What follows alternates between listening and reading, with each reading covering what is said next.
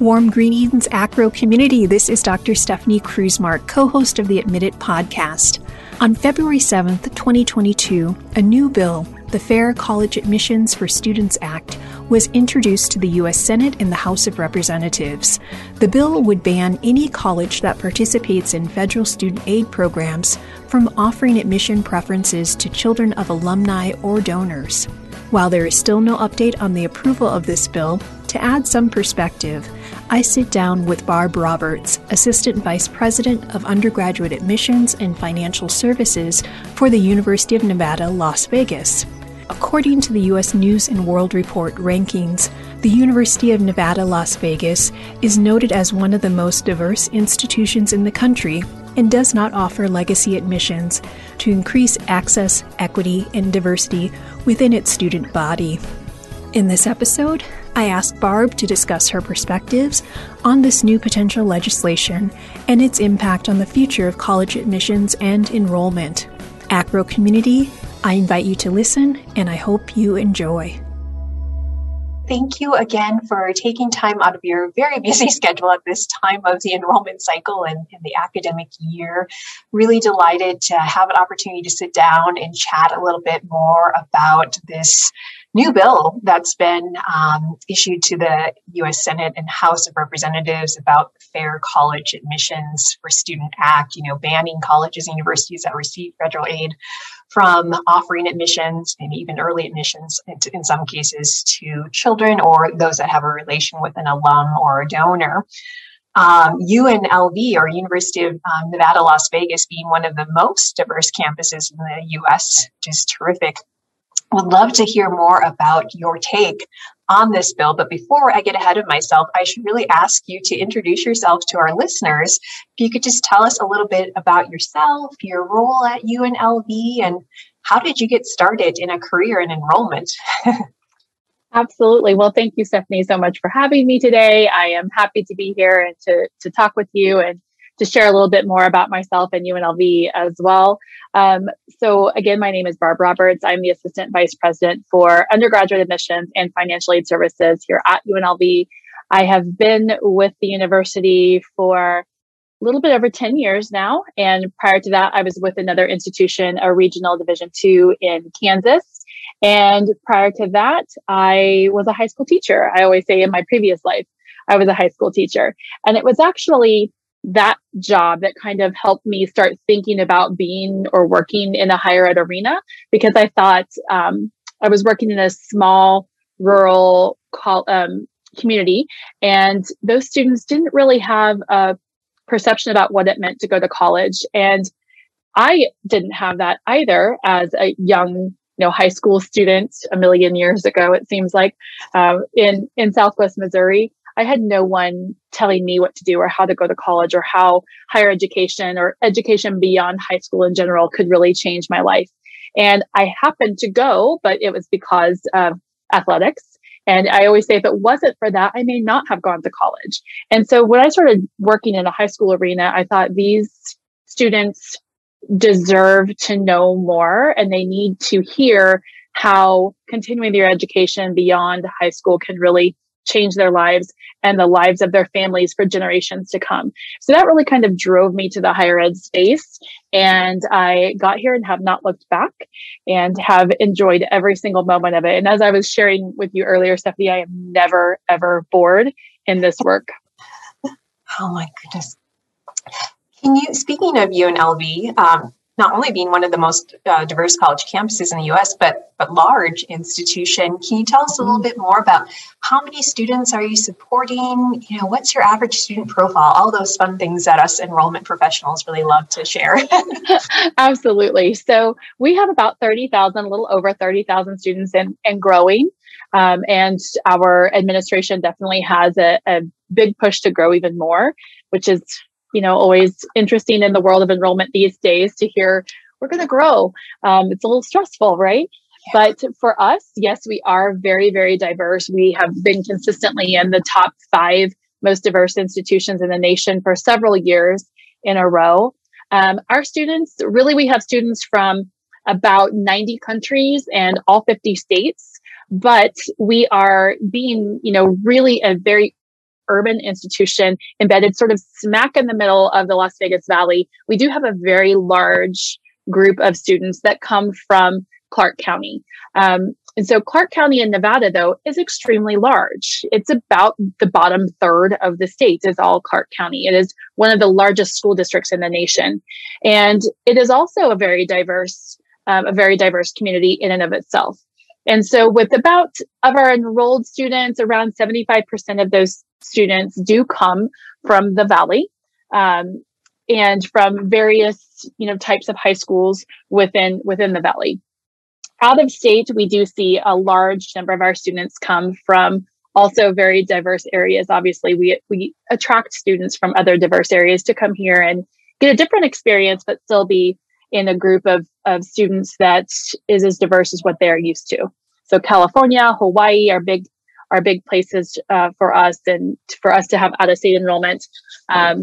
But we are also definitely developing markets in other urban areas where diverse students are also looking for an out-of-state experience, but something that is more similar to something they might experience in their own backyard. So we do tend to attract students from other very urban areas. Obviously, being in Las Vegas is not like going to a college town where you might see other large institutions, but they are really situated in a place that doesn't have that urban feel the way that we do. Wow. So it sounds like the geography, certainly being located in Las Vegas, certainly having a very diverse kind of high school pipeline already within the state. And then absolutely, you mentioned California and Hawaii. Do you have specific recruitment tactics that you utilize when you're identifying where to hopefully gain student enrollment from, or is it just kind of organic? Are folks finding you just naturally? Well, I feel like it's some of both of those things, right? And those of us that are really in recruitment worlds that are listening to this, I mean, we know that you look for students who are going to match your institution and where the institution is also going to be a good fit for them. And so, for us to maybe, let's say, go look for students in rural Oklahoma, that's not going to be a good match for us. It's not going to be necessarily a good match for them. Maybe a student here or there we might pick up from a really rural area. But for the most part, we're looking for students in areas where we know that they are familiar with those surroundings, and maybe they're looking for something that's similar to that, and our size of an institution that is in a similar situation that they're in.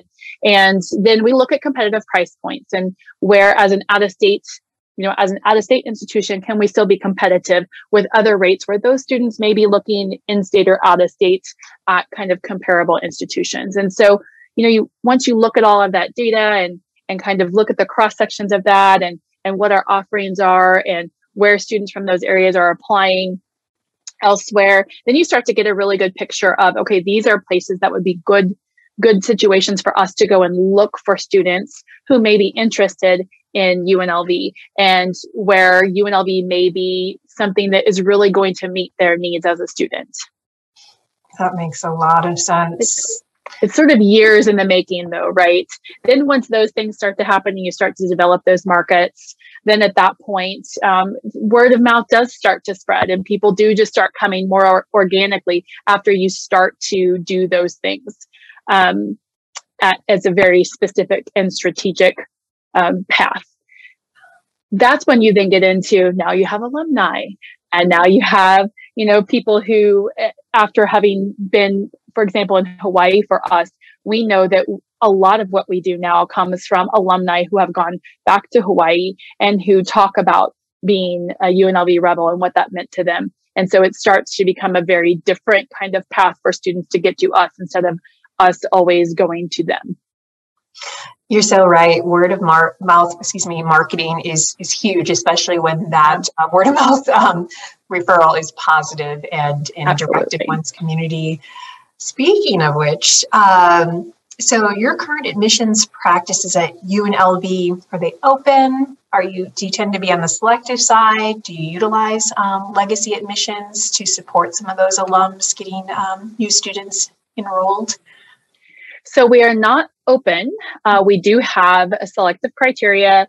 We're not highly selective by any means, but our admission criteria as a state institution is set by our system. And so all of the universities in the Nevada system of higher education have the same criteria for entry. And so we do have a minimum GPA requirement or a minimum test score requirement, or there's a specific type of high school diploma that students can earn in Nevada that will gain them admissions to a university in Nevada. And so those are our basic criteria, right? And then our state allows us to have some students who don't meet that criteria that can then appeal. And so we can have, if we choose to use an appeals process, we can do that. Now at UNLV, we are rolling admissions, and so we reevaluate students. They can apply with a six semester transcript. And if they don't meet the criteria, they can send an updated transcript after 7. And if they don't meet the criteria, they can even send an updated transcript after 8. If at that point they then meet an admission criteria, we will grant them admission at that point.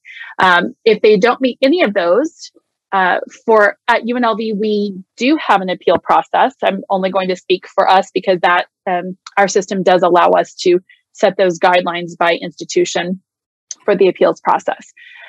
We do not have any other kind of legacy admission process at all.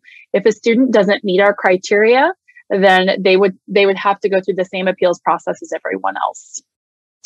Wow. So a consistent metric in terms of identifying if a student potentially could be successful academically at UNLV across the system, and then multiple opportunities for students to appeal if they don't meet that criteria at their initial point of admission.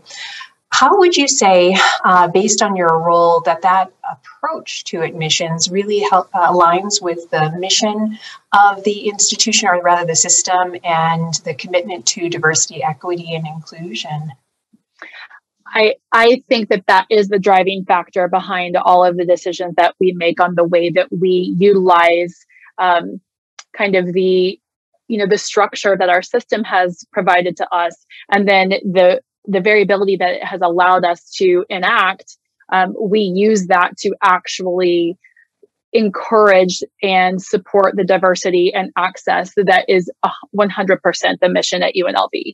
So although we are not an open access institution, we do pride ourselves very much on providing access to underrepresented student groups, whether that be race, ethnicity, religion, sex, gender, socioeconomic status. That's another really important factor that we are constantly having our eye on, the number of our students that are first generation. And so we feel that all of those things can really impact the students' understanding of where they are in that process. And if we don't allow the opportunity for students to see, if I just did this thing, then by the time the grades post in December, for example, then I'll be admissible. Or, if I can retake this one thing, then that changes an admission decision for me. And so we try to look at that in the bigger picture of things. And we really train our admission counselors, which we call them counselors, not recruiters, for a very specific reason. We really try to work with students on a very individual nature to help them understand where they are. Sometimes we do have to say, now's not the time. There's a path for you to get to UNLV, but this isn't the path at this point. Maybe you do need to go somewhere else and do an associate's degree and then transfer in. But we really try to work through those things because it's part of our mission here at UNLV to, what we call, we want to raise the valley. We want to help increase that social mobility for our community and continue to support students and their families. That's really terrific. And I know you and I know, as well as our listeners, that just the diversity of future learners continues to grow and increase, especially in the West. With that said, would you mind sharing of the 30,000 students that are currently enrolled at the UNLV campus, What does your incoming class size look like? And maybe of that incoming class, what's maybe would you say half consider themselves part of the BIPOC community? What does that look like? So I believe that we are around over 60% BIPOC. So it has fluctuated a little bit, but and as has our incoming class size, mostly due to COVID, of course. But we're around 4,000 in the fall for our incoming class. We do enroll a fairly good size of transfer class in the fall, and then again in the spring as well. Out of those groups, it tends to be a little bit lower in terms of percentage of BIPOC students, but still, because a good number of our transfer students are also coming locally or from California or from Hawaii, again, kind of the same markets, we are seeing a lot of the same kind of trends and percentages as our first year classes do.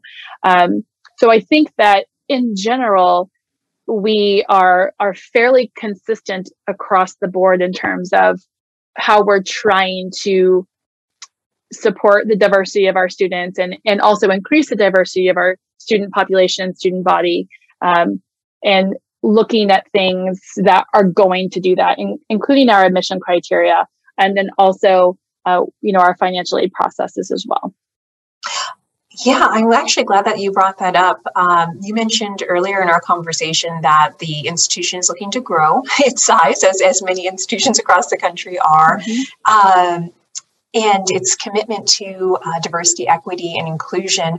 Are there specific numbers that the university has set in terms of what they would like that diversity to look like, or is it just a broader commitment to increasing diversity? It's a broader commitment. I mean, we are already, we hover between number 1 and number 3 in terms of most diverse institution in the nation. But, if you asked the folks in our administration, what are you looking for? It's in typical enrollment style. It's a lot of more diverse, more students, more. So I think that that's the general answer. And I think that in saying we want to increase our diversity, they truly mean increase diversity across the board. Of course, everyone's mind definitely goes to, racial and ethnic diversity. But that's not the only place where our administration has stopped. They do want to look at other types of diversity as well. And as I mentioned earlier, one of them being socioeconomic status, that's truly important to our administration as well, is that we are continuing to help diversify our student body in that way as well. And so as we continue to look at what are the efforts that we're doing, it is to, again, within the Valley, provide even more support to those students who are underrepresented in any of the categories that we talked about at the very school level. So we do things we are in the high schools very, very regularly trying to help students. We do a lot of virtual outreach as well as bring students to campus along with their families to try and really get in front of them and show that we are here to help them one at a time. I say this a lot to my staff. We may recruit, and I think all institutions do this. You recruit in mass, right? You recruit all of these, thousands of students, and that's how the funnel is set up, and you can't change the funnel. It is what it is. You have to recruit thousands and thousands of students, but we enroll them one at a time. And that is what I try to get my team to focus on. And I know that that's what the institution wants to focus on as well, is the individual student experience, and then how that collectively can continue to increase the diversity at UNLV. So from locally all the way to, we're really increasing our international practices as well. So we're just trying to really make UNLV, kind of a microcosm of, what you're going to see globally. Oh, that's truly amazing. That just made my heart smile, honestly. And so it may be already clear why an institution like UNLV may not choose to utilize legacy admissions. I don't know if you know the history of that. Certainly being a public institution might be a part of it, but just curious from your standpoint, especially overseeing undergraduate admissions for such a large part of the student population, why do you feel that it's important that you don't practice legacy admissions? I think the history is, there are definitely things that vary, but one of them is that we are a pretty young institution. We were established in 1957. And so we aren't to the point where we have multi-generation legacy type of enrollments. And so I think that might be part of it, but also that we're public. And then also that we are truly, as I said, our mission is to support those who need the support. And oftentimes that's not the case with legacy admission, right? They're not really looking to gain entry because it's going to help them improve their lives. And I think that one of the things that we are very focused on is that we want to help improve students' lives. And as I mentioned before, the lives for generations to come after them.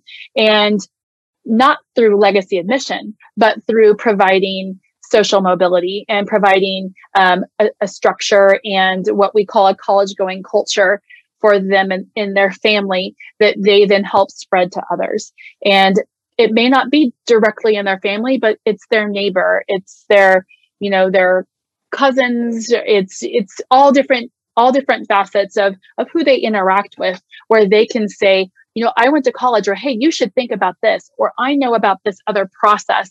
And so the legacy admission and trying to use that as a way to support our mission doesn't really match up. It just doesn't. And I think that that's the biggest thing for us, why we would not consider that. Yeah, that is a really powerful statement and approach. And you're right, it makes perfect sense why an institution like UNLV would not utilize legacy admissions and yet still is able to build a culture of college-going folks, your alumni, and expand that legacy in that way. What's your take on this new Fair College Admissions for Students Act that was introduced to the federal government in February? I don't think there have been any decisions quite yet, but just curious on your thoughts as an enrollment leader at a very diverse institution here in the U.S. Well, I can see where institutions may not find this to be a thing that they would want to support. Coming where I come from, and from my own personal background, being very, very rural community and first generation myself, and folks not having the idea of what it means to go to college or how that would work for them, all the way through the institutions that I've worked at, and especially here at UNLV, I personally, this is not a statement from UNLV, I personally support the idea that legacy admission it's not fair. It does take spots. There are institutions that have a certain number of seats, and this is what they can fill. And if you are filling a seat with someone that's a legacy admit, and instead of filling it with someone who could use that seat to launch a whole lifetime from that seat, is that fair? Is that a fair thing to do? And so for me, it's again back to supporting social mobility and social equity and diversity, equity, and inclusion. And I don't believe that legacy admissions does those things. And so again, I can see why an institution may want to practice that. My take is that it's shouldn't be a practice that is then, essentially allows the federal government, or requires the federal government to provide aid to support a student who was admitted in that way. I know that there's the kind of caveat that, well, if it's beneficial to the student, or if the student can show that they may have otherwise been excluded and that they, are sort of in need or would fit, or their legacy admit would fit kind of the DEI situation, that perhaps then that would be a different thing. And in that case, though, I feel like, as UNLV does, you can appeal a decision and work through why those things should matter, which is what we encourage our students to do who are denied. Yeah, I really appreciate your honest take on this act that's being proposed, and I also appreciate the underlying mission of UNLV to really support and increase student social mobility, and oftentimes that does start with their socioeconomic status for sure. Well, this act is still lingering out there. We saw the state of New York introducing a similar bill in March, so we'll see what is to come. Very exciting times, but that's not going to stop the great work at UNLV. And I really thank you for your time. And while this might be our first conversation, I hope it won't be our last. Well, thank you so much, Stephanie. I appreciate that. And thank you for asking me to join. And I look forward to future conversations. Thank you, Barb. Have a great day. You too. Bye-bye.